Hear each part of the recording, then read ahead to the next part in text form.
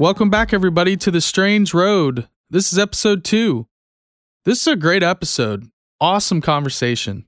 We're going to get into our money system here in the U.S. and around the globe, CARES Act, surveillance grids, and a whole lot more.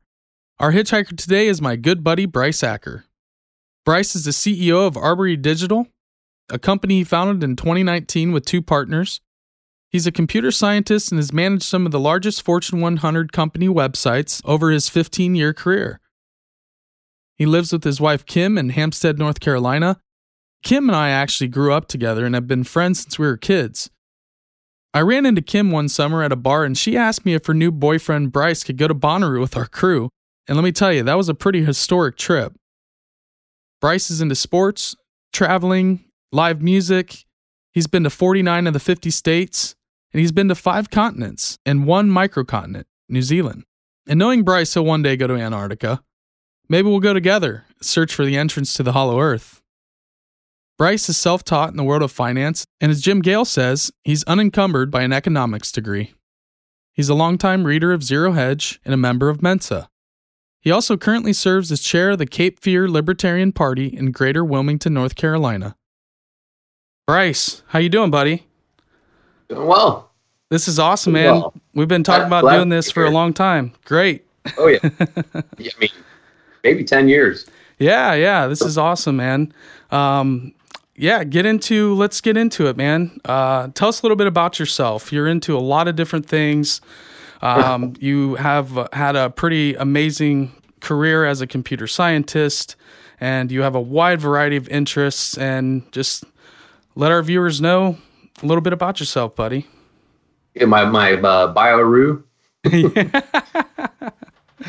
man. So I got a new title as of last year, which is fun, CEO. So me and 2 partners founded a company last year, Liberties Digital, and really just doing the same thing we've been doing, but on our own now, which is daunting but exciting. Been a challenge, but it's been a lot of fun.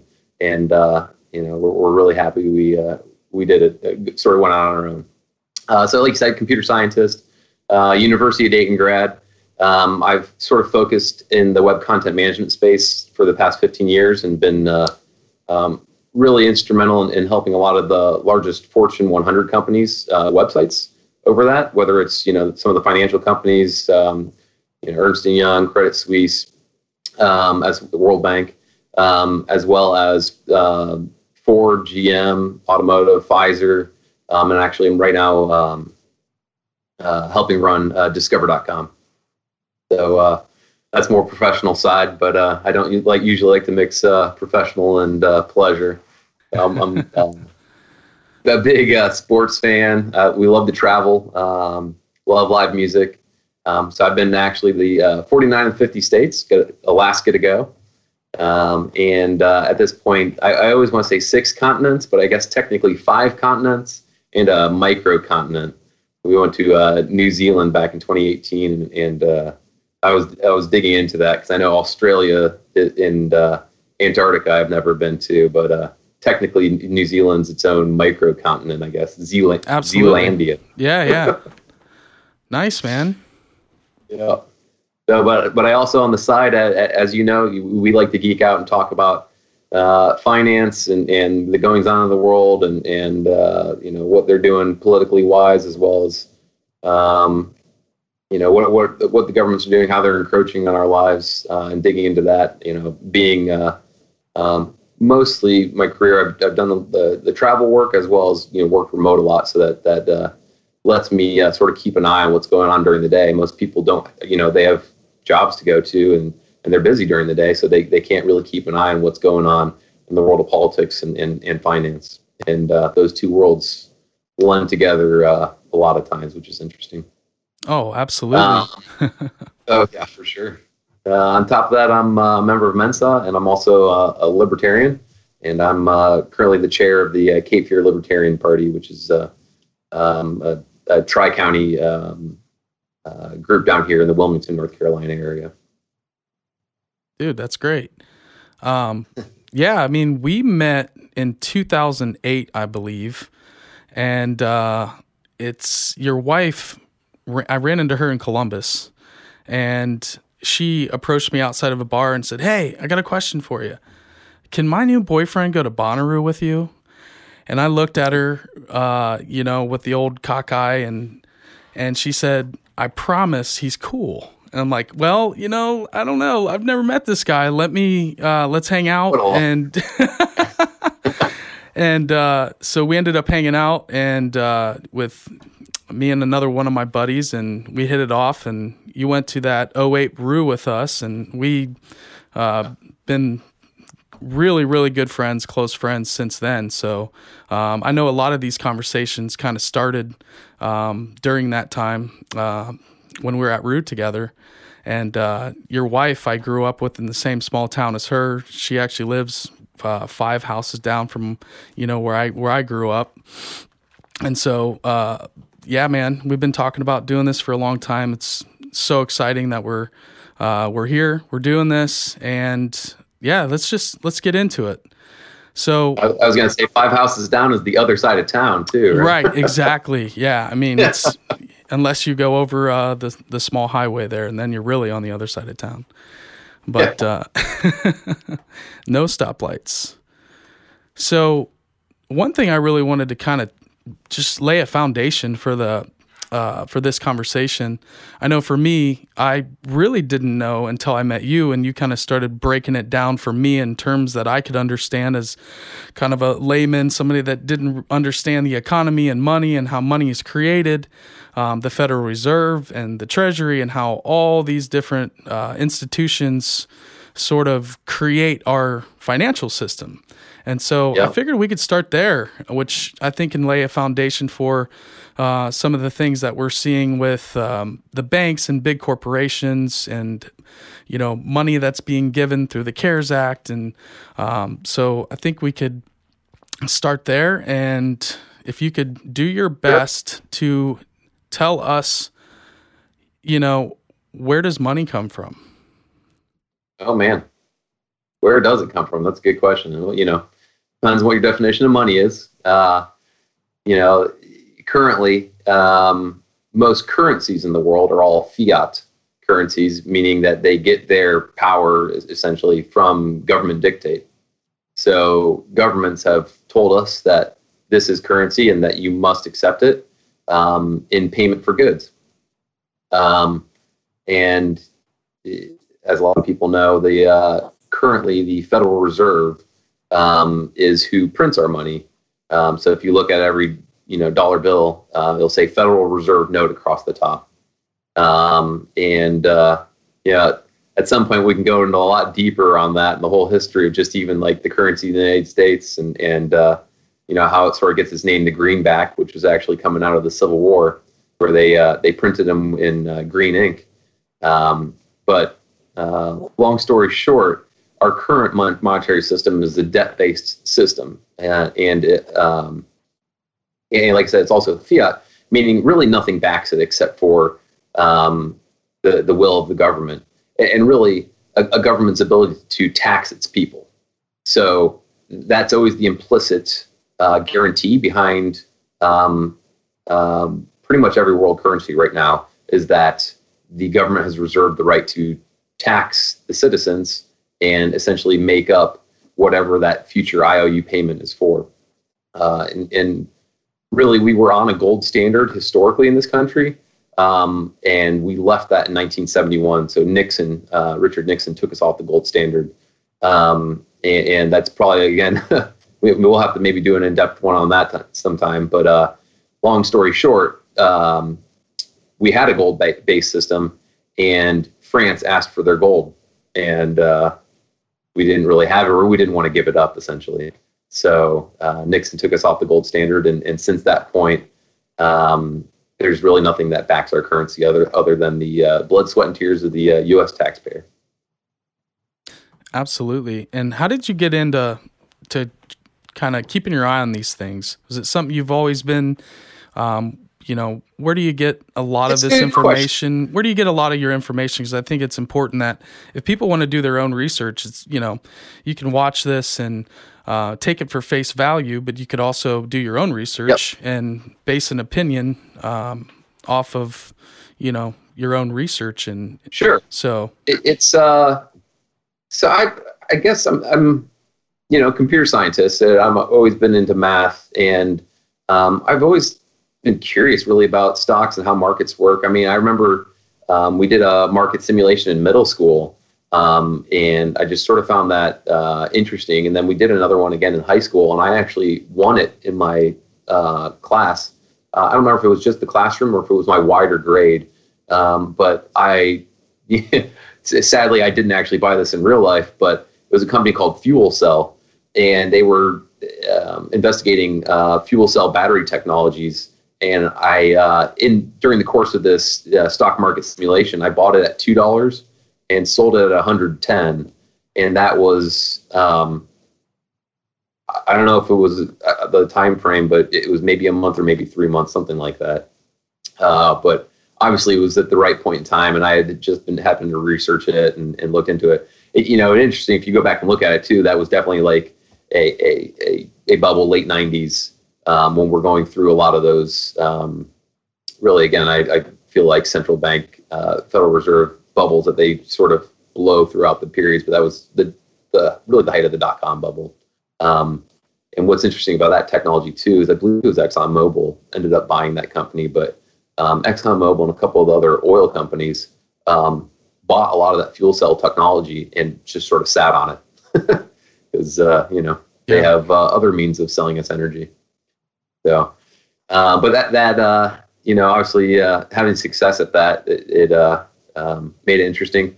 Actually, my first dip into the stock market, I bought 3DFX, I believe the company's name was, but they were a competitor with NVIDIA back in the day. And you might not remember them because they went bust. NVIDIA beat them in a big chip war. And so I believe my grandmother had given me like $500 or something as some type of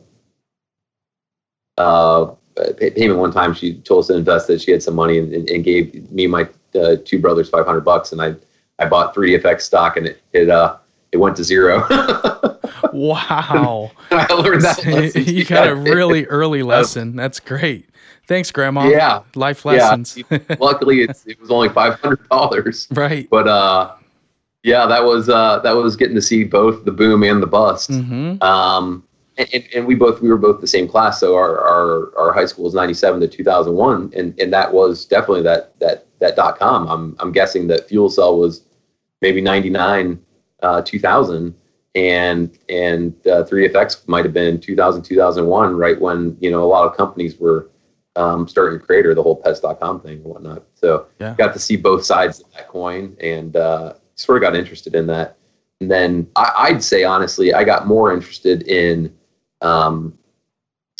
really when I found out how powerful money is, and really through this crisis, it's been even more evident to me that. I've said for a long time, everyone thinks, there's unifications of people, there's race, there's religion, there's nationality. But personally, I feel like the number one unifying thing globally between most human beings is the Federal Reserve note, the US dollar, because we think in those terms. Our labor's in those terms. When you go, you can negotiate a salary or your minimum wage or your hourly or your whatever. Your pension's measured in dollars. Our stocks are measured in dollars. How much a dollar can buy in eggs and bread. We think in those terms. How much is a gallon of gas in dollars?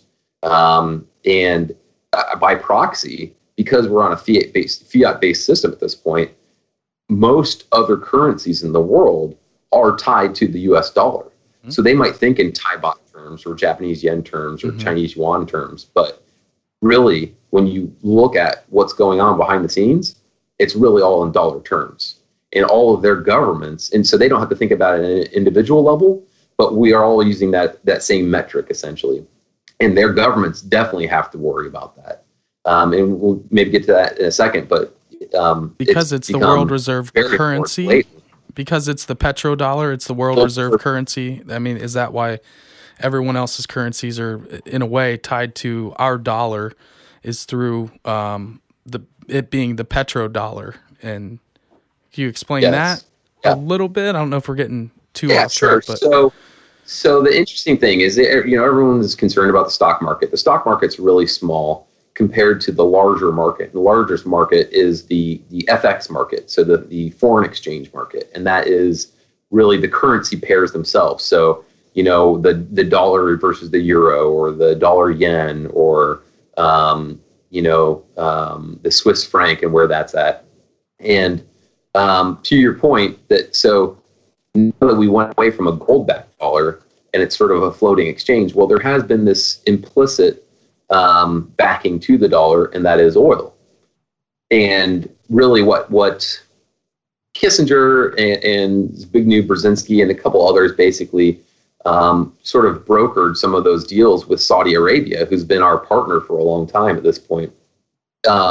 We have a deal with them that they will only trade oil in dollars globally. Right. And so all other countries have to somehow get dollars. Now, if you remember, we can print dollars. They cannot. So they are very much concerned about the stability of their currencies, because that is the stability of their ability to buy oil and energy. And as we all know, oil is what fuels the global economy right now.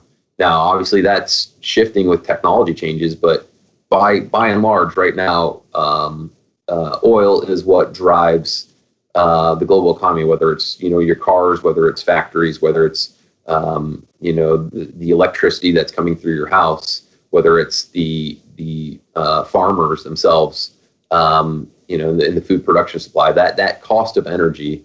So oil, natural gas is really a major factor into that, and natural gas for heating people's homes in the winter.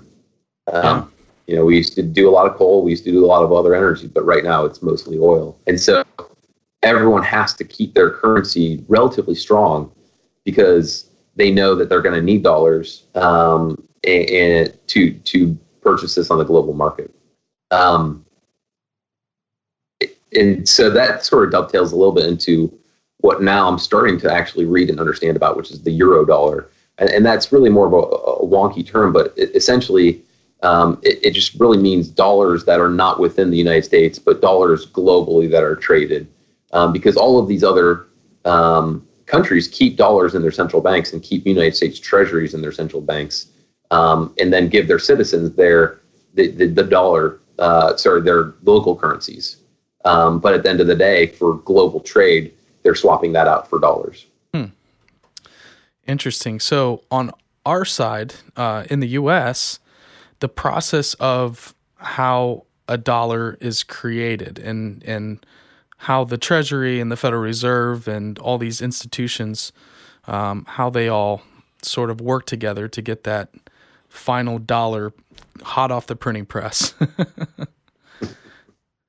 Yeah. It's so like I said, so it's a debt-based system, right? So, and the interesting thing is that this is all starting to change right before our eyes. With the Fed, really over the past 10 years since the global financial crisis, doing their quantitative easing or quantitative tightening, they do a lot of exchange rate manipulation, essentially, to get that into the to sort of affect the economy. And really what that is the cost of borrowing money. And so when I say it's a debt-based system, all of our dollars theoretically net out to zero. So the dollar liabilities and the dollar assets. So every dollar that's created was created out of debt. Someone took a loan out, or a mortgage of a house, or really what the United States Treasury does is they sell Treasury bonds, and they also the Federal Reserve gets those, and the Federal Reserve they give a check to the Federal Reserve, and the Federal Reserve prints cash and gives it to the government to sort of disseminate out. So there's a lot of different avenues, though, because all banks themselves actually print money. A lot of people think that it's just the Federal Reserve or just the Treasury that's printing money, but really all the banks are printing money too, and they're doing that by creating loans. So for instance, they have reserves, which is your savings in the bank, or some other reserves that they have, like treasuries or corporate bonds. But when you go get a mortgage, they actually freshly create that money as a ledger in their balance sheet. Now, that wasn't there. They don't necessarily, because we're on a fractional reserve lending banking system, that they only have to keep a certain amount of reserves. And I think this might change recently, but really what the crazy thing is for the first $10 million, they have to keep 10% in reserves. And then from 10 million to $50 million, they have to keep 3% in reserves. So for basically the first $50 million of money they create, it's about 2.7% is the reserve in the bank. And that's the Federal Reserve requires banks to do that, to stay solvent, essentially. From that point on, the reserve requirement is, actually, I'll let you guess. Do you know what it is? I couldn't even begin. It's a Zero. small fraction. 0%. Oh, wow. 0%. So Okay. from 50 million to infinite, Now, there's no reserve requirement. So the reason why that's toxic, that's a system that isn't working, or, is that something that we can continue to do? And as we're kind of racking up this debt, where does it go? I mean, where do these, as they grow and grow and grow, I mean, infinite growth isn't really possible. At some point, the theory is that it's got to come down. It's possible theoretically as a number. Yeah. Right? You can, especially now that we're going to digital dollars, so that most of the currency is not even actually printed. Right. I think it's around $3 trillion is actually in physical cash, or maybe that's even in savings. And I could be wrong. That could be 30 trillion. But it's a significant fraction of, or it's a really small fraction of the actual money they print. Most of it's digital dollars. It's literally a ledger at the bank, right? Which used to be pen and paper, but now it's just in a computer somewhere. So theoretically, they could just print infinite amounts of dollars. Right. There's no limit to how how big of a number you can do. And why is that bad for us? Right, why is that bad for us? I guess all the dollars are debt. Yeah, and debt's not sustainable. Right. And when I said earlier, all the assets and liabilities should even out, they don't actually, because there's interest on top of that. So technically, it's a negative. It's almost like a sucking thing. So they're sucking wealth away from all of us by using these currencies. Okay. And really, that's their tool. Their tool that they use is these exchange rates. And what they did recently, obviously the rates have been going down and down and down. And since the global financial crisis, they took them down pretty low. And then really 2018, we started raising rates. Oh, everything's fixed. We started raising rates. Well, shit hit the fan again. And as of February or early March, we're down to 0 to 0.25% at the Fed's fund rate. So essentially, it costs you nothing to borrow money. Right. And really, their hope is that people do borrow money because they want to stimulate the economy. Mm-hmm. Get money out there and have people buy things, because when someone is buying a good from someone else, it's putting them to work, and thus that they need inputs to their goods, and it puts them to work, and that's sort of how the hamster wheel. So when there's debt, there's more money in the system, right? So if you're the more loans there are, about our national debt. Mm-hmm. National debt's at $24 trillion now. I mean, every time I look now, it's just it grows even more, and expecting to be at 30 trillion by next year. How do you even wrap your head around $30 trillion? I mean, to me, my primate brain just can't even. I have no reference of what that is. There's a couple different ways. One of the ones that I always liked was, so if you were given $1 million a day, every day since the time of Jesus, you still wouldn't have had $1 trillion. Wow. That's just 1 trillion. Right? It's a couple hundreds of billions, essentially, what it comes out to. Jeez. But now think about it. What could you do with $1 million every day to spend? You could do so much. good for the world. You could feed a lot of people, right? We have a lot of homeless. We've got a lot of food issues. Yeah, and we're about $24 trillion. Right. It really is, like you said. And I think that's why they get away with it too, because it's fantasy. It's just a made up number. And who knows where that money's going? We don't know. I mean, there's all sorts of black budgets and hidden costs that, I mean, taxpayers, we have no idea where the money's going. There's some things that are public, and that's the debt on the books. Right, exactly. Right? Yeah. This is the on the books. The black budgets is what concerns me. Yeah. Well, then another thing is that they're never going to pay off the debt. They can't pay off the debt because, as we established earlier, the debt creates the money. Right. So we need the debt because that's how the money gets into the system. We're not going to ever pay off the national debt, not under the current monetary system. But it gets even crazier when you look into the banking system and their derivatives. And I started digging into a lot of this stuff in the financial crisis. How they, like I was saying, so the banks print money. Well, they also create these things called derivatives, which is essentially to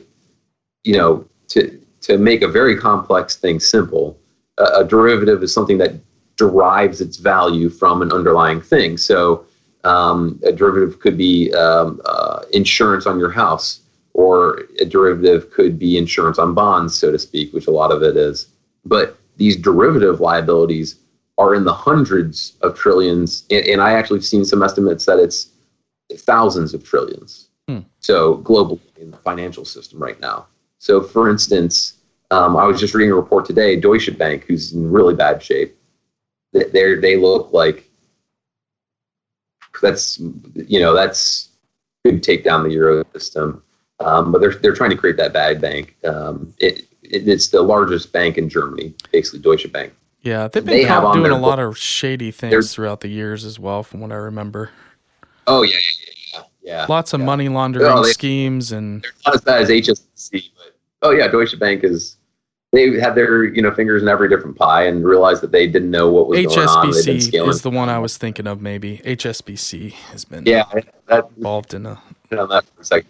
But no, Deutsche Bank. So it comes down to like their net liabilities on their balance sheet right now is about $1.8 billion.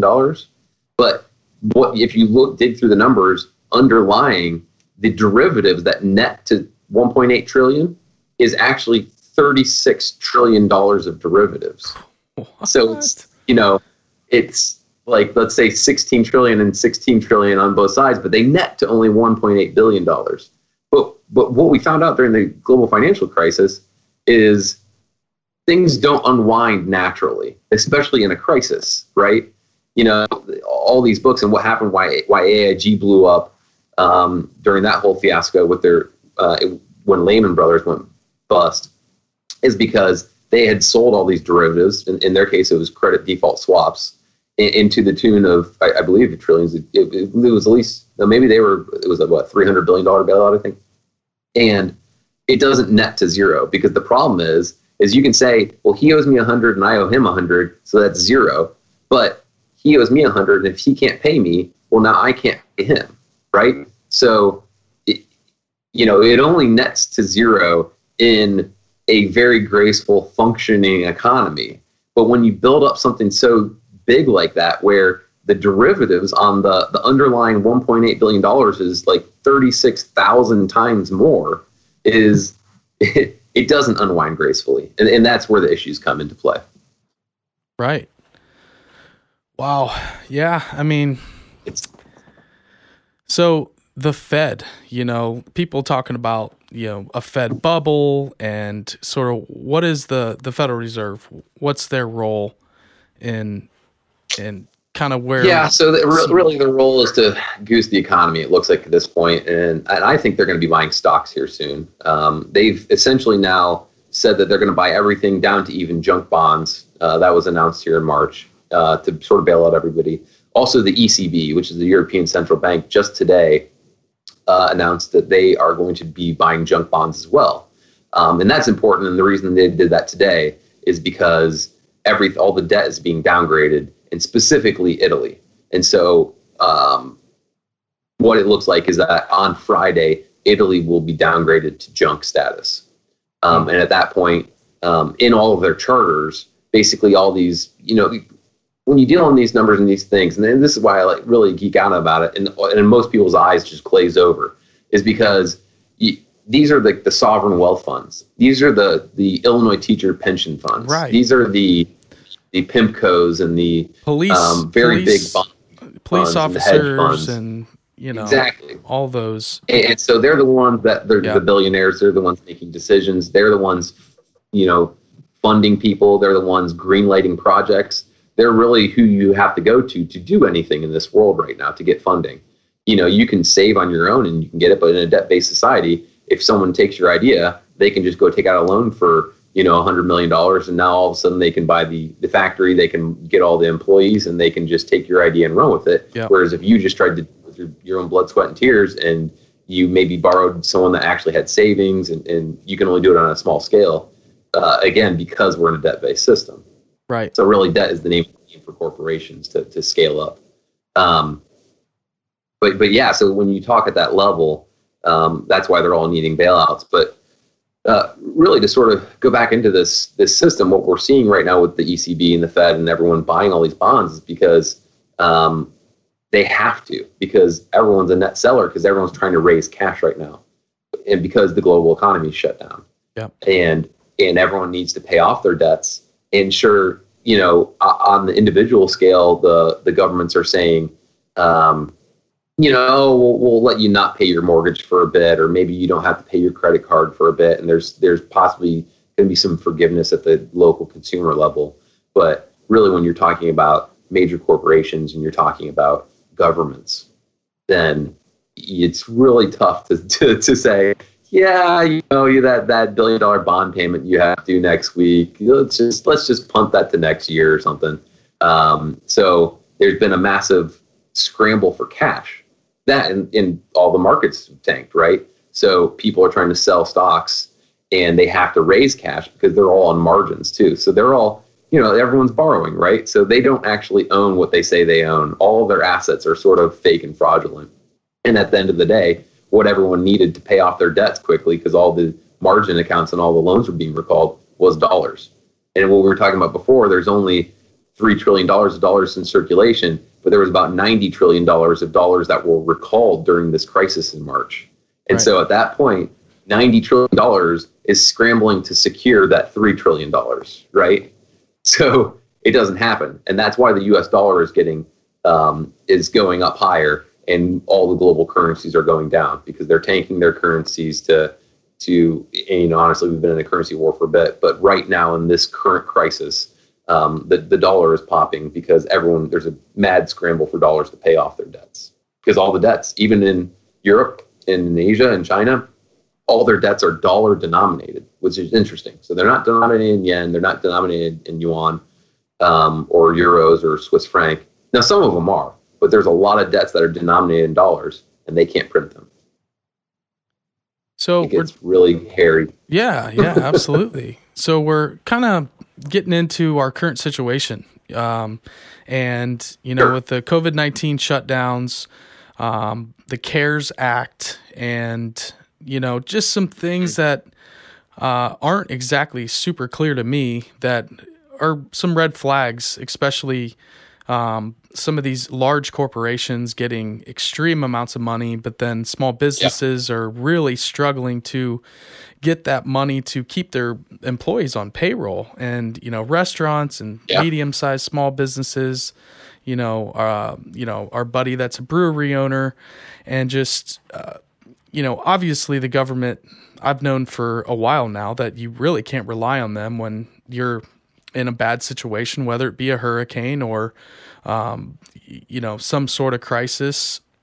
And so for me, it's obviously probably it was written probably before all of this happened. I mean, it's over 1,000 pages, correct?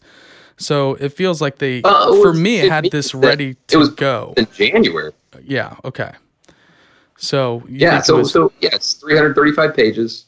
A lot of it obviously was piecemeal and written before, as they always do. There's a lot of these that are sort of waiting for crises. There's a couple of them, parts like the healthcare stuff was already, in the works. There's a lot of different stuff that they cobble together. But what is the phrase? Never let a good crisis go to waste. Yep. So there's, the politicians, that's their job, and lobbyists, that's their job, is to have these ready and waiting for the right moment. Stuff that's unpalatable in normal times, all of a sudden can get rammed through very quickly. So what's in there? What are they trying to ram through? Well, so what was interesting too is they did sort of the same thing as during the financial crisis with the TARP, the Toxic Asset Relief Program, where it didn't pass right away, and the stock market tanked. And I don't know if you remember that. I distinctly remember it went down like 800 points, which now looks like small chump change compared to what we've been swinging this past month. But back in 2008, that was massive. But they didn't pass it right away, and the stock market tanked and threw a tantrum, and then they ended up passing it. I don't remember if it was the next week or 3 days later. Similarly here, what was interesting to me is when I looked into the CARES Act, it was actually proposed in January.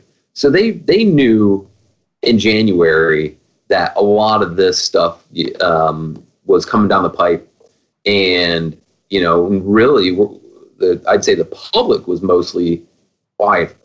A large majority of the public was really unaware until mid-February. We were talking about it. And obviously, I remember during the Super Bowl, I was mentioning it to people like this is coming down the pipe. That I was hyper aware in January actually that this coronavirus was a big thing. I remember seeing the videos of Wuhan getting shut down. I mean, I don't know if you saw any of those. They took massive boulders and literally like sealed the city up. And I was like, whoa, that's was wild. Something's going on. Yeah, that's wild. They were welding people into things, which is insane. We're not doing that here yet. But yes, so this bill's, they're all Frankensteins, right? Frankenstein's monsters, so to speak. They're hobbled together from all these places left and right, and they're a wish list of people. Famously the $20 million that Kennedy Center got that they put into this.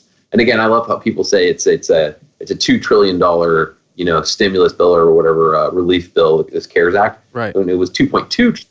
That 0.2, whatever, it's just $200 billion, whatever. Right. So a part of this, there's surveillance systems in it, which obviously we know they've been in the works, but there are a lot of healthcare surveillance systems, which I've been finding really interesting is that, sure, those can be used for good, but they can be used for a lot of other things besides healthcare. The $500 million was for a nation of this was for a nationwide health surveillance system.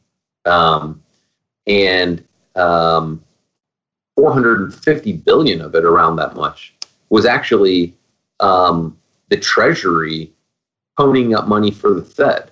So 450 billion of it goes to the Fed to create a new lending facility that is the reserve. And again, how we talked about reserves earlier. Now the Fed of this 450 billion, again, which is of the 2.2 trillion. Now the Fed of that 450 billion can do their ratio and create about another $4 trillion on top of it. So what most people don't realize is that we call it 2.2 trillion, but it will, at the end of the day, depending on how the Fed doles out that money, it'll probably be about $6 trillion. And then, like you mentioned, the 350 billion was for the small business loans for small business companies. Mm-hmm. And so that 350 billion, that facility was opened on Friday, and by Wednesday, sold out. Yeah. By Wednesday. Yeah. All that money just gone.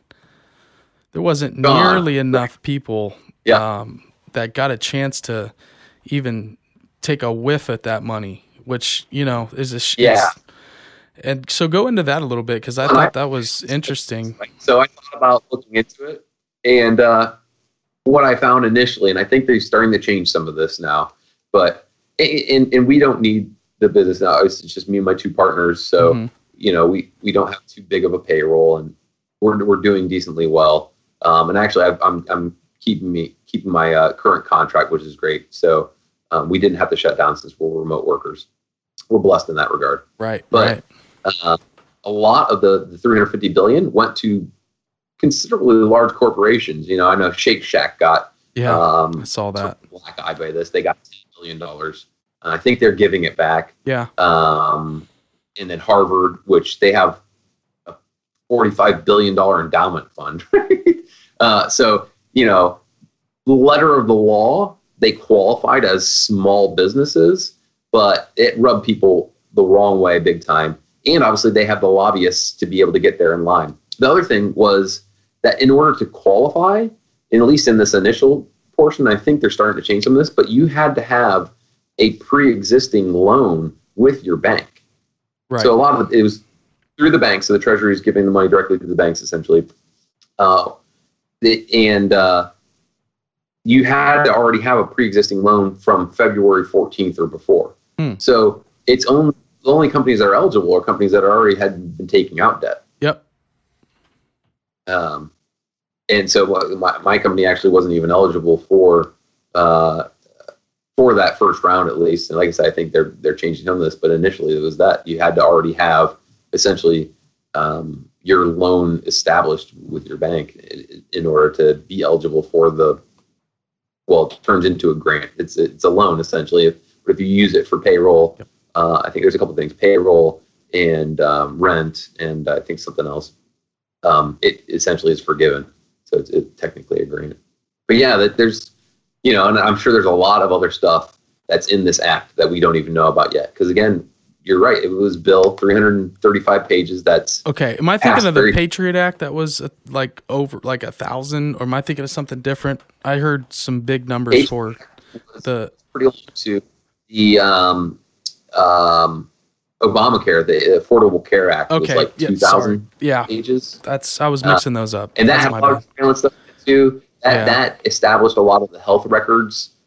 So where they can take and federally get your health records.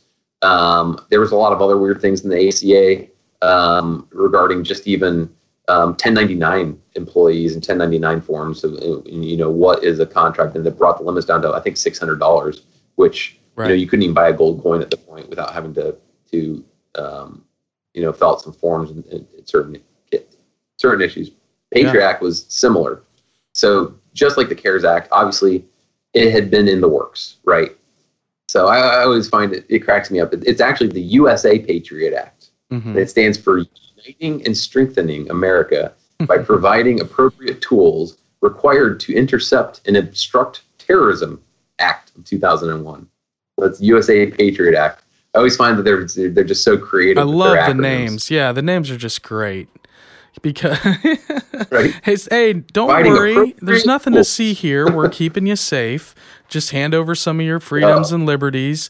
You're going to be nice and safe. Right. Don't worry. You're a good Patriot Act.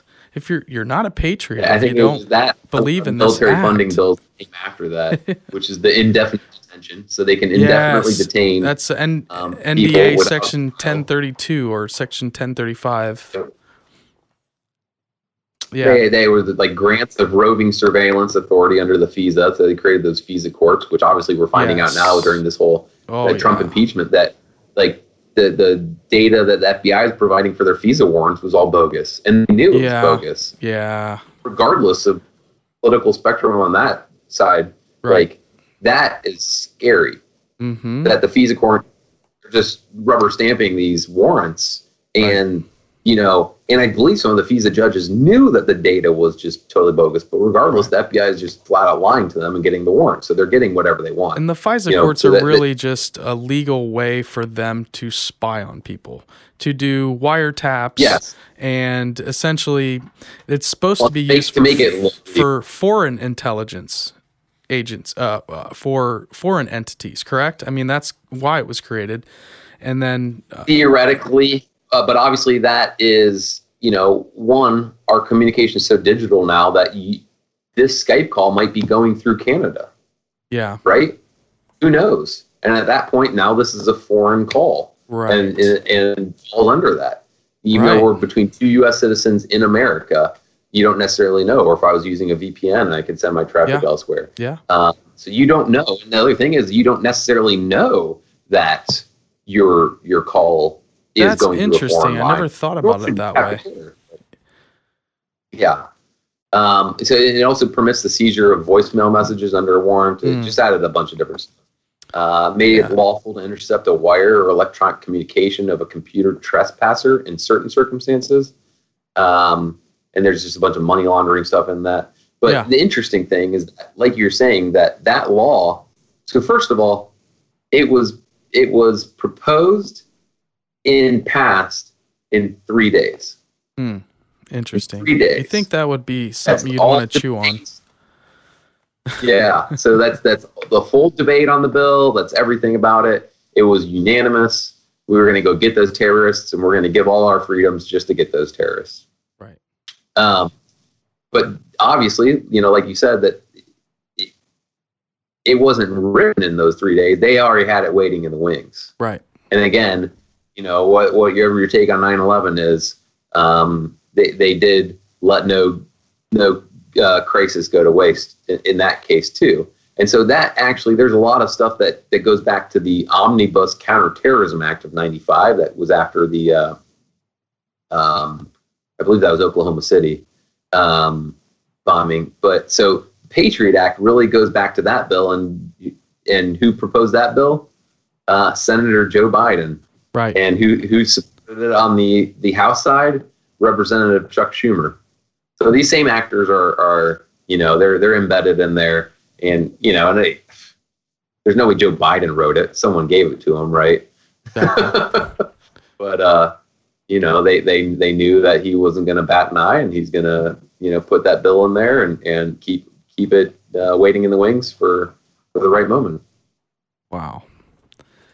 And so you have the Patriot Act that was, George W. Bush.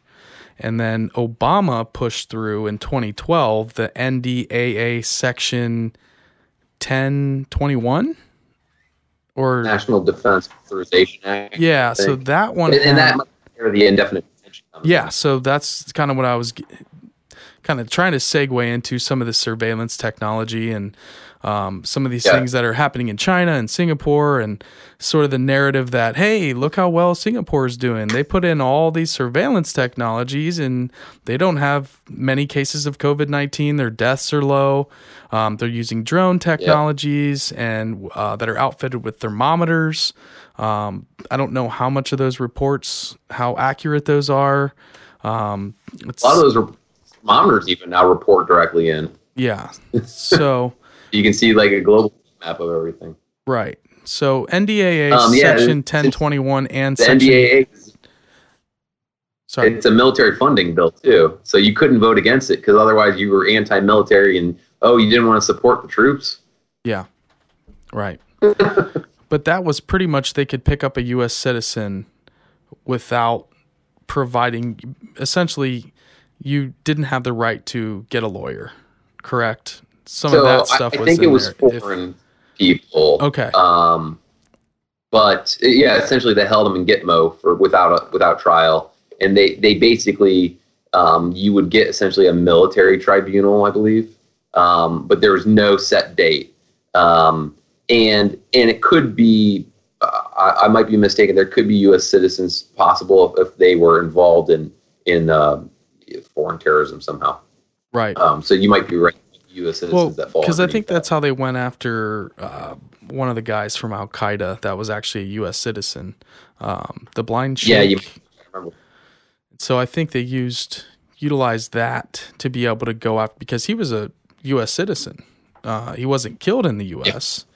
And so, this executive order kind of allowed that. So, when these big executive orders get pushed through, spidey senses kind of go up a little bit. Everyone's in fear. Everyone's concerned about COVID-19 and the spread of this disease. Big driver. So, there's so many people saying a lot of crazy things. Some, who knows what really happened with how this virus was released, whether it was a bat through these wet markets or whether it was accidentally released from a laboratory. The doctor... And that doesn't matter.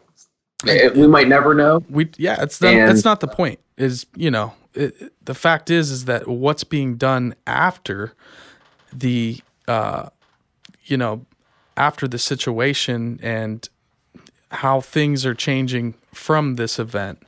We were talking about it a little bit earlier. At this point, it doesn't really matter where it came from. It's what are they going to do in regards to changing our way of life moving forward, and how we have to be pretty responsible in educating ourselves on a lot of these things that we're talking about here. And so we can go into some of this surveillance things, which kind of freaked me out a little bit. You were talking about the other day, I guess the surveillance things that are in the CARES Act that make you a little bit nervous. Healthcare bent. Okay. And they have a lot of other pieces in place too. But, and that's what I find interesting is that, I believe Fauci and I believe Dr. Birx are genuine in their desire to have, and whatever the guy that runs the CDC, he's an interesting character too. I can't think of his name, but the big jovial guy. Yeah. I think they do actually want this data to maybe combat disease, and they feel like, if we had this data, we had these real-time monitors, and we had all these systems in place, and we could see the disease spread, and we could get there, and we can action right away, and we could save lives, and blah, blah, blah. And sure, and that's the thing about all this technology and all this, really the surveillance technology is, what are we doing right now? I'm in North Carolina, you're in Ohio, and we're web chatting over the internet with our, 1080p, cameras and microphones, and so it's used for many different things, used for good. And sure, you could maybe save a nursing home or two or something if, we had those, what are they talking about? I forget what they call them, but basically a health surveillance monitor system or something.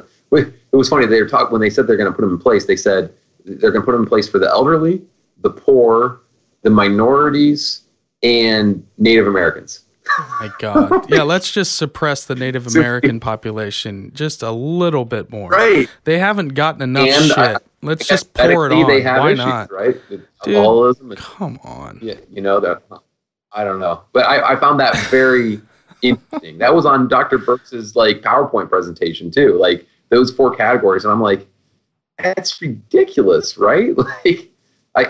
And she might really believe that she's trying to save them. But the thing is that you use it for that, it doesn't go away. And what do you use it for in the future? Well, that's the thing is, are you going to be able to get back these liberties, these civil liberties, these, when you set up a surveillance grid, you have to give over your privacy. That's a part of the deal. So once it's taken, how do you get it back? They'll never give the power back.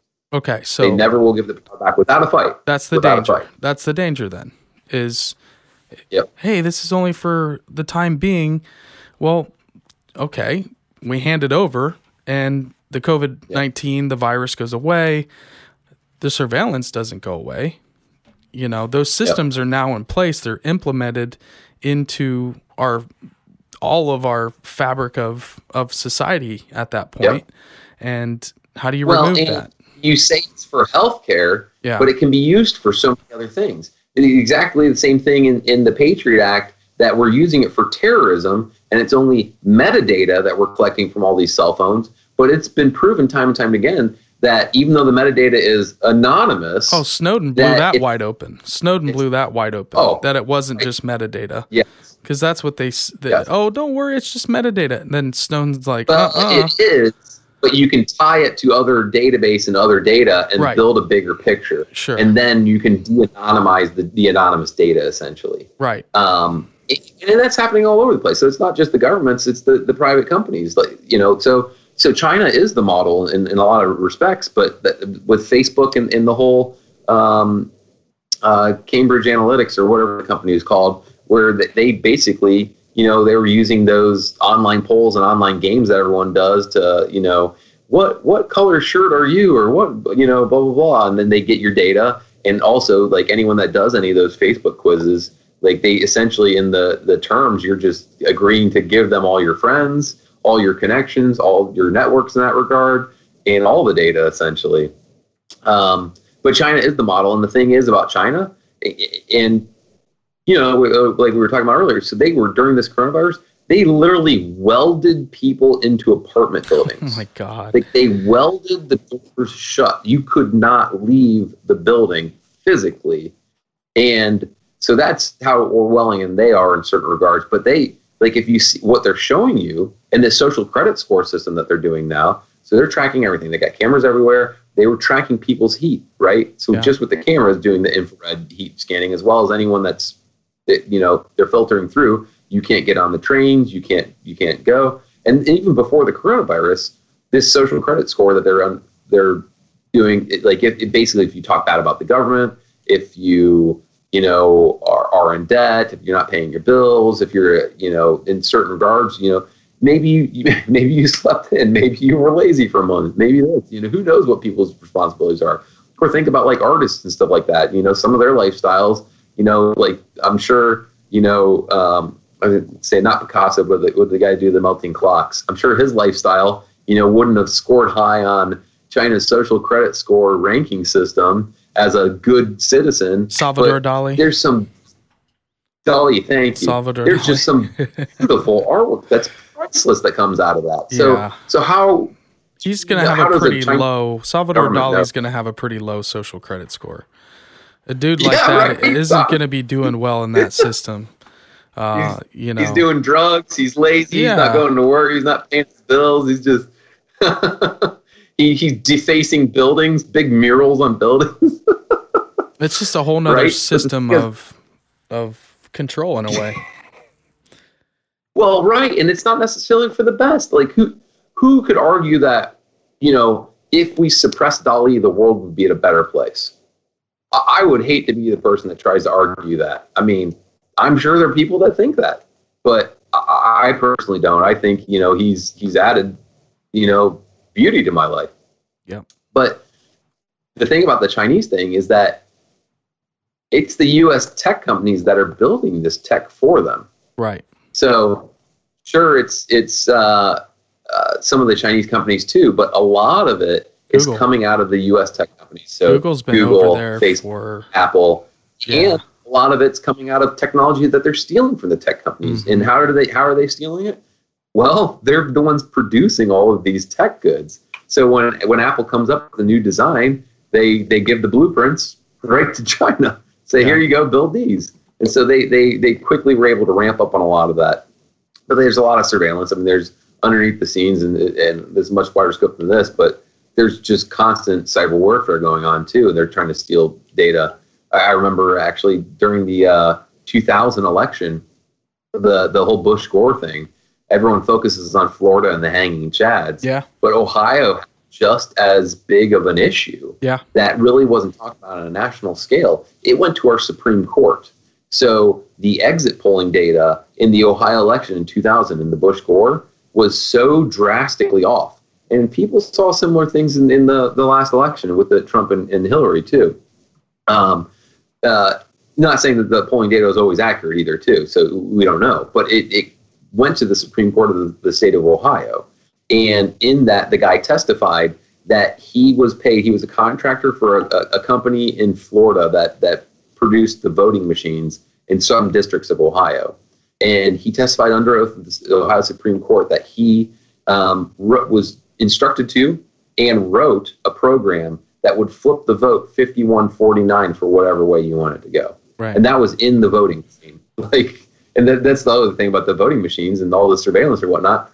Why isn't it open source? Why can't we see what the code is? Why is it proprietary? Yeah, exactly. Well, he said that real quick. So he said the reason that they're like, so he was a whistleblower basically. Well, why didn't they do anything with it? And he was like, well, there's bigger fish to fry because his boss was a Chinese national and stole like 20 gigs of NASA data and was sending that back to China. So they're like, we don't care about this 51-49 vote flip program. We're more concerned about this Chinese national that just took all of NASA's data here. Wow. Right? That's nuts. I mean, that just broke my brain. I found it last year, but we'll have to go dig that up and put links for people because, I mean, that's still, the video is surprisingly, you can still find that. What was it called? Testimony. What was the video called? If somebody wants to Google it, or in YouTube, right? I'll look it up. I remember it was hard to find, but basically the Ohio Supreme Court, the 2000 election, testimony, the whistleblower testimony. Yeah. Man.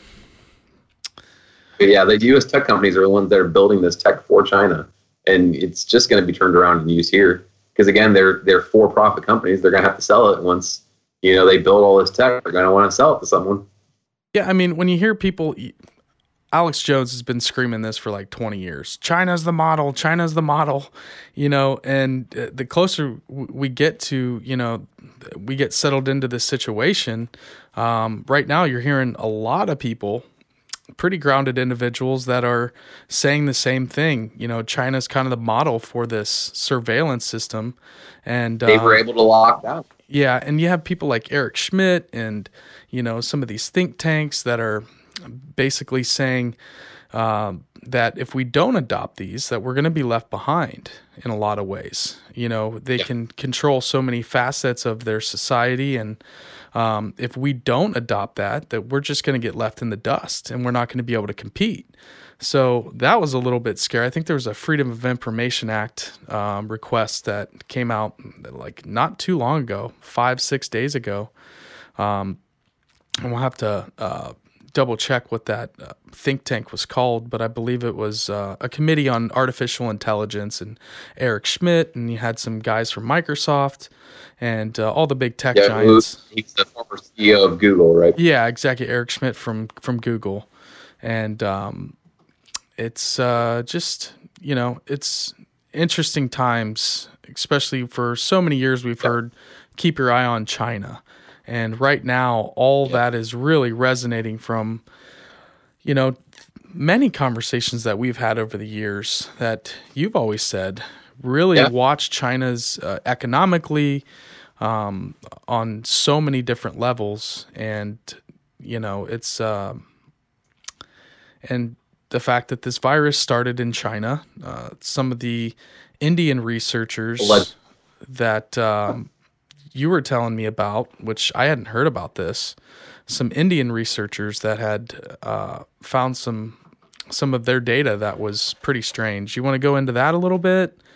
So what they did is that when they were breaking down the DNA of this virus, essentially, or it's not really DNA, it's not really a living organism, it's a machine, essentially, the RNA, I think, the code, they were comparing it against, and coronavirus is this is not the first coronavirus. I think a lot of people, it's the first time they've heard SARS the term. Is a coronavirus. There's a lot of different variations. And it comes from the term crown, because the receptacles on the top look like crowns, essentially. But when they did a study of the genetic code that sort of makes these things up, there was a lot of similarities with, I believe it was SARS. It might have been MERS, but I think it was SARS. But then there was a whole nother section of the code that basically looked like it came from the payload mechanism of HIV. So that transmission mechanism that makes HIV so dangerous and so brutal, because it can quickly bind to human cells, in this case specifically lung cells, which makes it essentially airborne. And in their analysis, it was two Indian scientists. And I will say, so they kind of came up with a study, and no one wanted to do a peer review right away. And the Indian government quickly shut it down. And this was, I think, January too, when I was reading these reports. Okay. Which is interesting because it really hadn't come into the zeitgeist of this country yet, or really globally. Yeah. People sort of didn't care about it. And everyone was sort of fine at that point with suppressing all this information, right? Yeah. But when they did the analysis, they didn't find any other coronavirus strains that had both the characteristics of the deadliness of SARS, but the payload mechanism of HIV. And according to their analysis, the odds of it occurring naturally were slim to none. Right? Lightning striking a million times. So and the bat and the wet markets and the wet markets. Well, again, it could come from a bat market, but sure. So interestingly, that like a wet market, but that wet market happens to also be down the road. Now, I mean, when I say down the road, it's miles, maybe like 20 miles or so, but in the same city of this Wuhan biological chemical lab, which is a 4-star level 4 chemical lab, which is the highest rating. They're doing chemical warfare, biological weapon research. Sure. And actively. So who funds and this that? Is what got Zero funds these? Booted off Twitter. Okay. Is they reported on this. Right. I'm sorry. No, go ahead. So they reported on this. The doctor that was the head of this one division in this lab, his whole research was on bat coronavirus, human to bat or bat to human coronavirus transmission. Like that's what he's been studying for 10 years. Wow. And in Wuhan, and that is his own lab, and they were hiring people, and they still had the open jobs posted on their website, like in January. This has all been scrubbed since then, but all this information and like these open positions for coronavirus research doctors that they're looking for, and they did a lot of work with I know people in the in Duke, basically Duke Medical Research. I think it might be Duke in Singapore. Technically, it's out of North Carolina, the North Carolina Duke University, but they have research labs all across the world. But and funnily enough, when you dig even further, so you know how Facebook is censoring a lot of coronavirus stuff, and they're fact checking, and anyone that's false information, they're just scrubbing it from the internet. YouTube too. Well, Sure, YouTube now too. Okay, yeah, I didn't realize that. I'm sure, yeah. But they're like, I don't know if YouTube's scrubbing it or if they're just like not scrubbing it, but they're and then they're also putting Wikipedia links and Facebook's just outright removing it. Yeah.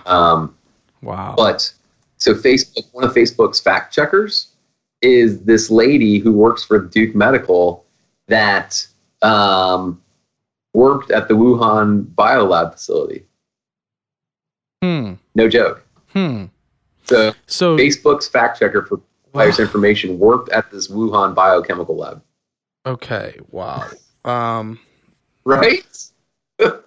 And this has all been confirmed. Is that a coincidence? Right? I mean, this is all fairly confirmed. You know, there's people that put your tinfoil hat on. This is conspiracy theory.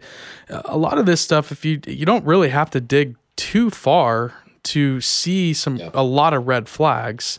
And the red flags to me are that they're removing it quickly. If it's false information and if it's bogus and if it's not, like, no government cares. Like, there's just crap on the internet all the time that is false. They don't fight it. But why would they put all their weight into removing this and discrediting these scientists and squashing any of that early research into any of this? And now it's on Fox News, and Trump's talking about this lab this past week about we're sending the intelligence officials in there, and we wanted to get in there and audit this lab. So now all of a sudden, it's taboo. We can't talk about it. We're scrubbing it, and you guys are all kooks. And now the White House is investigating this lab.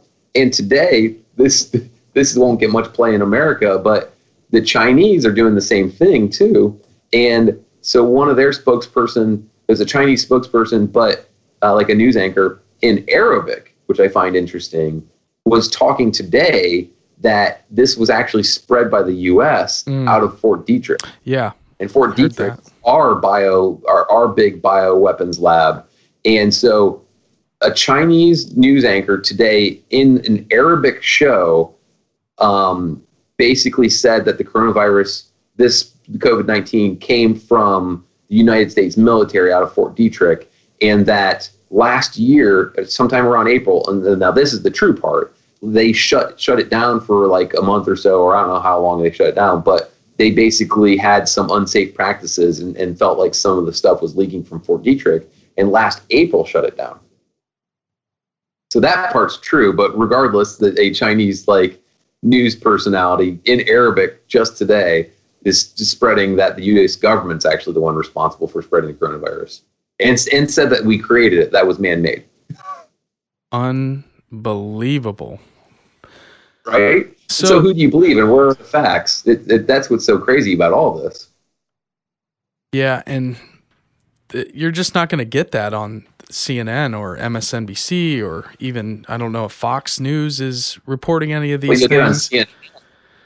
So my buddy sent a link today. Like, it sort of just, it made me mad. But the new fear, like, is that actually the coronavirus causes strokes, and this is the CNN, scathing report, basically not scathing, that's the word, but basically fear-mongering report. Yeah. That the stroke cases in this hospital in New York went from averaging 2 a month to 5.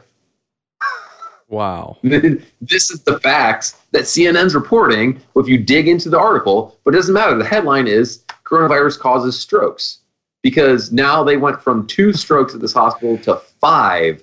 Maybe it's because, like, the people were waiting in February and didn't want to go to the hospital till it became a crisis. Or maybe it's because they're all sitting around eating junk food because they're locked in their house, and go figure and whatnot. But then we get into the bad data too, how all the deaths right now are being reported as corona deaths. Even if you just have any antibodies or any whatever, even if you died of a brain aneurysm, that's a corona death. Yeah. Like, this is all. I heard someone came out and said, yeah, my mother or father, whoever it was, passed away. And basically the hospital was forcing them the cause of death as coronavirus.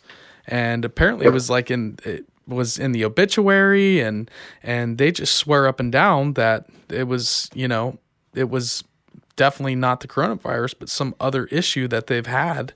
So you've been hearing some of those. They might have had the antibodies in their body. I mean, regardless. Sure. Because they test positive for it, then boom, all of a sudden you die and you test positive for it. You died of coronavirus. I don't know, man. Yeah. Like I said, I'm not an expert in any way, shape, or form and I'm trying to just really keep my mind open. Same here. I just tell people, don't watch the news for sure. Don't watch CNN. I mean, you can get a lot of anxiety. I mean, people dealing with, mental issues and anxiety and depression, right now during this time, one of the first things you can do is just stop watching that. And it feels like straight fear mongering at times. Now they're talking about a second wave coming. It's like, oh boy, the second wave. And it's they're just running out of things to get you freaked out about. So, we're going to start worrying about a future coronavirus pandemic now that things are kind of settling down. In a lot of places in America, it seems like we're definitely kind of on the downturn. But I would love to know the real numbers in all the countries, not just ours. I don't know if they're being told that, because there could be a lot of factors, and I like to keep my mind open about that too. I don't necessarily think it's the government trying to gain these numbers and get the death count higher, because they said maybe 2 million Americans are going to die. 1 million to 2 million 3 weeks ago is what the woman here in Ohio, Amy. There could be a lot of there could be a lot of factors, like maybe it's an insurance thing. Maybe the hospitals need to do it as a corona death because of insurance purposes, or who knows why exactly they're instructing them. And it's not coming necessarily from the doctors. The doctors are being told this. It's coming from really the bureaucrats that, again, the ACA, the Affordable Care Act, put in place at these hospitals. That what I'm seeing now is a lot of awakening and an eye-opening from the doctors, and doctors are speaking out. Yeah. These healthcare professionals. What are they all saying? What have you heard from some doctors? Because I've heard a couple things. I want to hear what you've heard. Sure. Well, obviously of these death certificates, and you and I, we know a couple of nurses, a couple of doctors. Yep. My sister-in-law is a doctor in her ER as well. And I'm just hearing random stuff left and right. But a friend of our friend, actually a mutual friend of mine, so she got so mad about the death certificates that she took off and she works in a state up north, and they went to Florida, and she just was like, I'm not doing this anymore, and left because she was so mad about the death certificates. But the other interesting thing is a lot of the doctors are talking out about the bureaucracy of the hospitals now, because there's these managers essentially that the Affordable Care Act have put in place.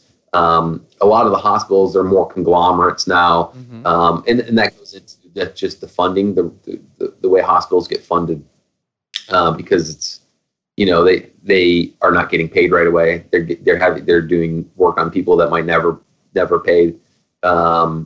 Real quick before on the death certificates. So the other interesting thing in New York's rescinded this now, but they put out, New York City, this is a do not resuscitate order.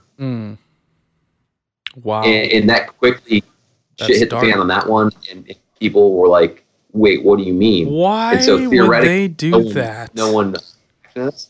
They put an order. They said anyone who doesn't have a pulse, do not resuscitate them, and mandated that just yesterday or the day before. And they've since rescinded that order. But that's this kind of stuff that we're going to start seeing, I fear. So the doctors and nurses are talking out against this bureaucracy in the hospitals, and how these the managers and the CEOs and the administration aren't doctors, but they're telling the doctors what to do and what procedures they can do and certain costs and pencil pushers. Pencil pushers. Of it too is all the paperwork out of government too. Right. It's just a giant bureaucracy. They've been being fed up for so long, and now that all the pressure's on them, and the other thing is, so my sister-in-law, she got they got their pay cut. I don't know how much they got cut, but I mean, it sounded like it was decently significant, and their hours increased. So now all these medical staff are being asked to work longer hours for less pay, which is crazy. I'm sure that there's going to be a breaking point for sure. Yeah. But you're already starting to see a lot of them talk out where, sadly, I think I had wished people would have talked out before a crisis.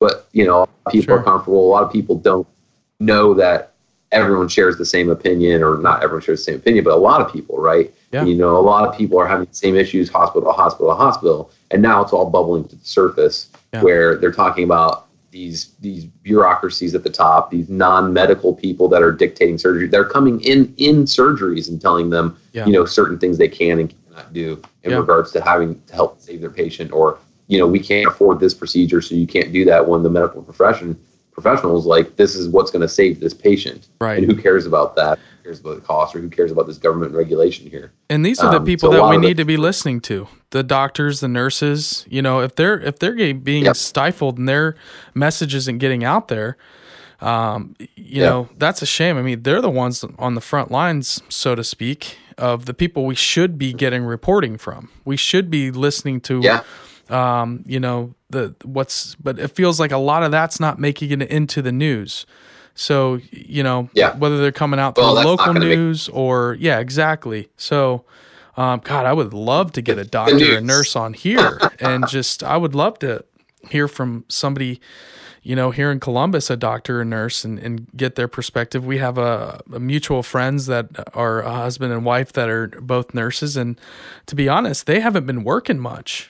I know. I think they're on every week or something. Yeah. So my buddy had a whole week off. He's a heart specialist, right? We're talking about like people having less heart issues now, or where did all these patients They're just go? not scheduling procedures. So they work in the James Cancer Hospital and the Ross Heart Hospital, and so in the cancer hospital, I know there's just nobody coming in for procedures, for cancer treatments.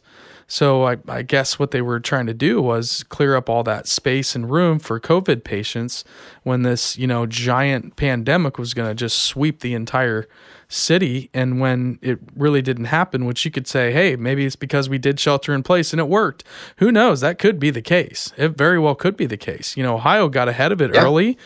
Our cases seem to be, low in comparison to our population.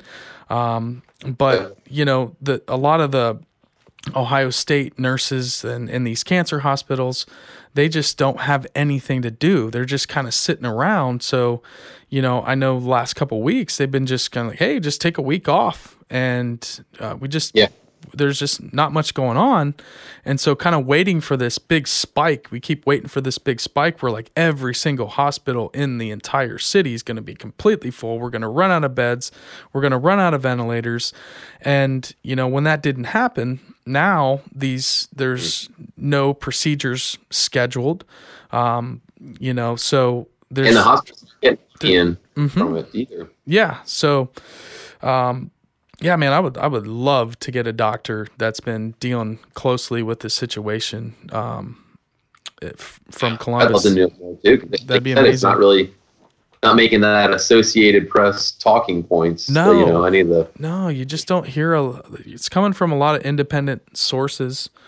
Some of these stories that are coming out, it's on social media and stuff. That's a Facebook. Topic for another day, but investigative journalism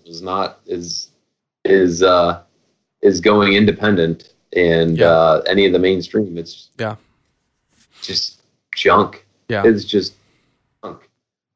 So what are the positives, Bryce? What are some things that you're seeing? I know you were starting to hit on that earlier, and so that's the interesting thing. I think that, to me, that is a positive, that these doctors are starting to talk out. Like I said, it's sad that it took a crisis for people to realize that there was this dysfunction and that stuff underneath the hood wasn't working as expected. Yeah. But, through these things, you get a lot of change. You get a lot of, honestly, these are cleansing moments. There was a lot of bad stuff. There's a lot of weak stuff, and we're sort of getting rid of all that.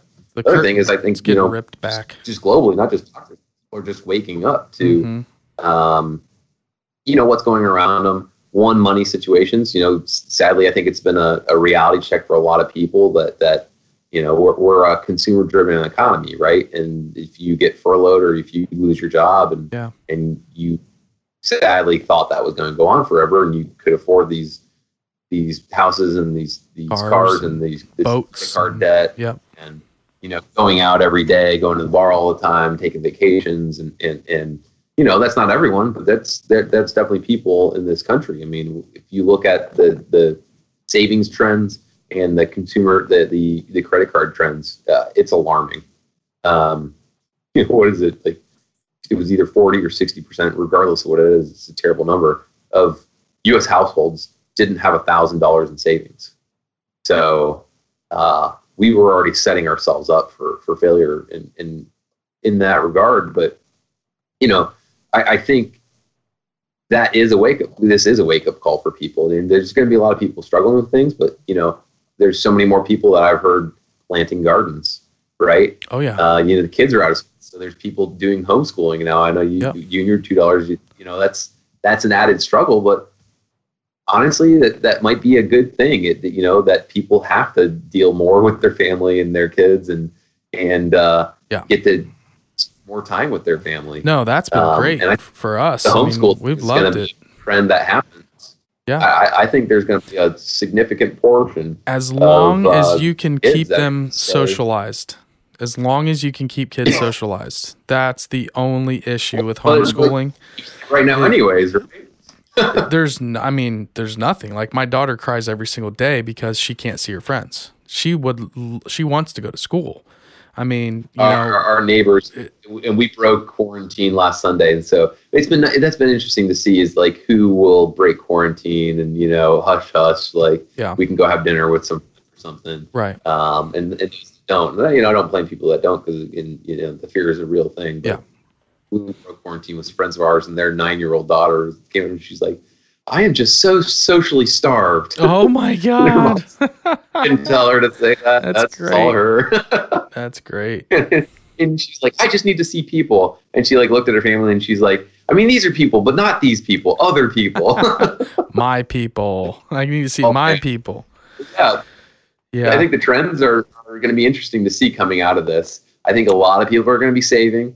That's not good for the economy. But I think on an individual level, people are going to come out really strong. Like I said, like a lot of gardening is happening, homeschooling, maybe a lot more self-reliance. Yeah, people have time to do things that they never had time to do before. There's so much free so much free time, whether it's planting a garden, somebody picking up a hobby or getting more serious about a hobby or starting a business that they always wanted to start, or, some people are kind of, digging into the fear. I think for you guys and doing what you're doing right now, doing what we're doing, I mean, this was, you see the opportunity there. I mean, we'd obviously been talking about it, but this sort of, got it started. Like, well, what do we do now? And I think this is just one example of hundreds of thousands of tons of examples of that going on right now. Yeah. The other trends are buying local. Our local farmers cannot produce stuff quick enough. Like the one guy that we get a lot of meat and eggs and chicken from, he has like hogs. He has a bunch of stuff. In his house, he has a farm, but he lives in like more suburbia area. In his garage is just full of chickens right now because he can't grow them quick enough. What? And everybody's building chicken coops. Everybody's building chicken coops.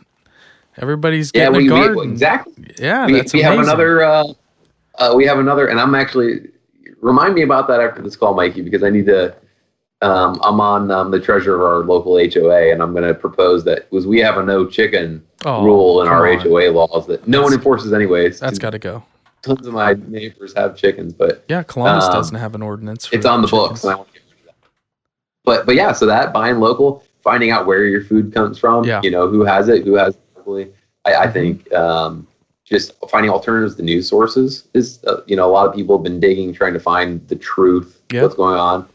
And again, we might never know the truth. I don't think we'll ever know the true origin of wherever this came from. And it could have been just totally from, like you said, some guy eating some bat soup somewhere. You never know. It doesn't matter. Well, but these trends are breaking, and that's a good thing for everybody. As people get out of their daily routines, it makes you stop and think about really what's important. Oh, yeah, absolutely. And spending time with family has been such a blessing for me. And for our family, it's just... the kids are both home.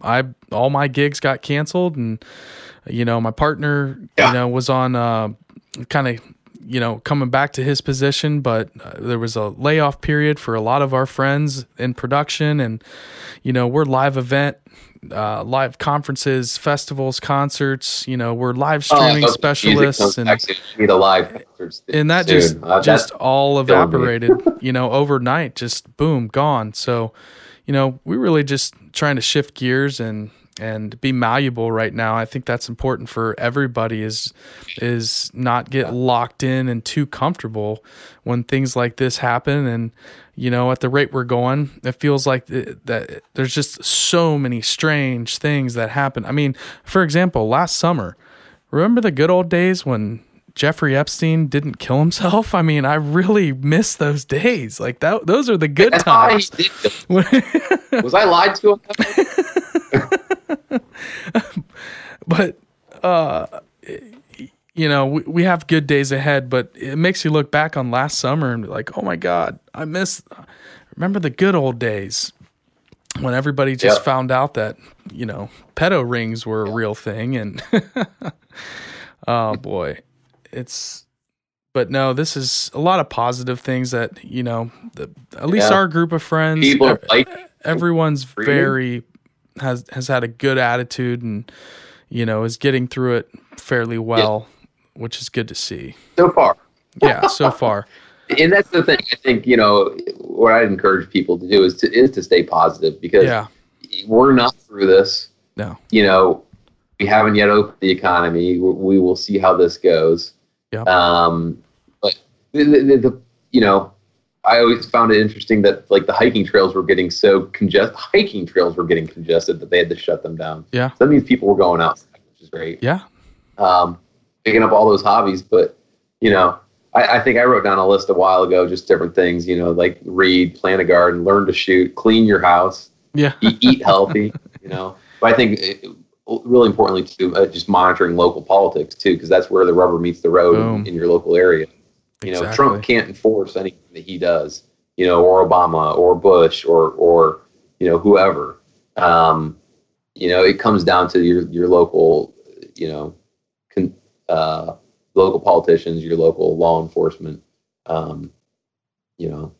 local firefighters and stuff like that. They're the ones that you're going to end up being interacting with.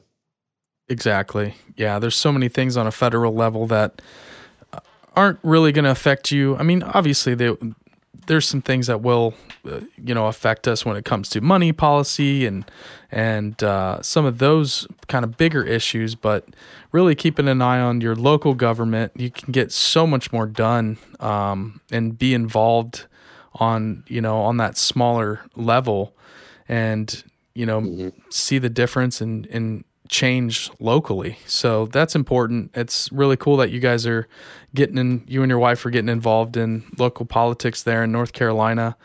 And I'd love to see where that all leads for you guys. And that's, maybe it's been a good group for us to be a part of. I mentioned at the top that I'm the chair of the Libertarian Party here, but it's been eye-opening for me to be a part of a third party like that, where everyone is different, especially in this party. And I don't know if it might be the same in the other ones too, the other independents, but I feel like the Republicans and the Democrats are all homogenous. I can tell which ones of my friends are the ultra liberals and which ones are the ultra conservatives. And they're still my friends and they're great people. But in the Libertarian Party, one of my friends, his profile it's great. Is that 4 of the guys in our group standing together, and they're all libertarians, and they're all about freedom. And one's a Jew, and one's a Christian, and one's a Muslim, and one's a pagan, and they're all buds, and they're all hanging out. And really, they're the driving is freedom. Freedom for you, freedom for me, freedom of choice, and to really treat people like adults and respect everyone's decisions and that, everyone's not going to make the right decision all the time, or the right decision for them might not be the decision that you wanted them to make. But, I just personally, that jives with me that giving people the freedom to be themselves make this place a better place. Yeah. And we need third parties. This is ridiculous. This 2-party system, man, it's like, 2 heads of the same dragon. It really is. How the debates are controlled and the RNC and the DNC and, with, people made fun of me for voting for Gary Johnson. And it's like, it's not that I necessarily liked Gary Johnson all that much. He got killed for the Aleppo controversy and all that. He didn't know what Aleppo was. And it was like one thing he said and it just exploded his whole operation. But that's besides the point. For me, it was more or less to vote for a third party, not necessarily because I like Gary Johnson all that much, but just to have that third option and to be able to talk with other people about having a third option. And I'm an independent. I'd say I'm libertarian leaning, moderate. I'm pretty balanced. And political parties, they're just not for me to be a card-carrying Republican or a Democrat. But I think it's important that we have a third party, a fourth party, a fifth party, a sixth party. Let's have as many different political parties as possible, and just this left-right paradigm. It feels like everyone thinks they fall into either A or B. Yeah, exactly. So you're saying I'm not 260 million people, and you're either A or B? And then you got to toe that party line. So if you're, mainstream Republican, you got to be pro-life and you got to be, Christian values. And then on the Democratic side, on the left, there's just so many things. So if you're not necessarily for one thing or the other, then, you fit into either this left category or the right category. Well, most people don't fit into, strictly into one or the other. It's a mixture of values and views that people have. I mean, we're all so different. Human beings vary so much. How can you put someone into a 2-party system box? It just seems like an old system that just doesn't work. It feels like it's really crumbling, especially when we have Joe Biden running against Donald Trump. Hold on a second. Right. And again, how controlled was that? Joe Biden was the runner from the get-go. Yeah. Right? They weren't going to let Bernie get that. They weren't going to let Bernie win, man. And then Bernie comes out and he supports Joe Biden. And, that's the difficult thing that I had in the 2016 election was when Bernie dropped out of that, right away supported and backed Hillary Clinton's campaign. So, he's, but there's no choice there, Trump, Biden, it's the illusion of choice. It's like AT&T, Verizon, Walmart, Target. You get the illusion of choice. George Carlin has an amazing joke about that. It would be totally different. Yeah. Regime under either or. It's not they're not the same person, but the long-term trends would stay intact. Yeah. Or we've been talking about monetarily wise, surveillance wise, just taking away your personal freedoms and rights. Yeah. But yeah, I think Biden would be a slightly different president than Trump. I just can't wait for the debates. If nothing else, they're going to be absolutely hilarious and entertaining.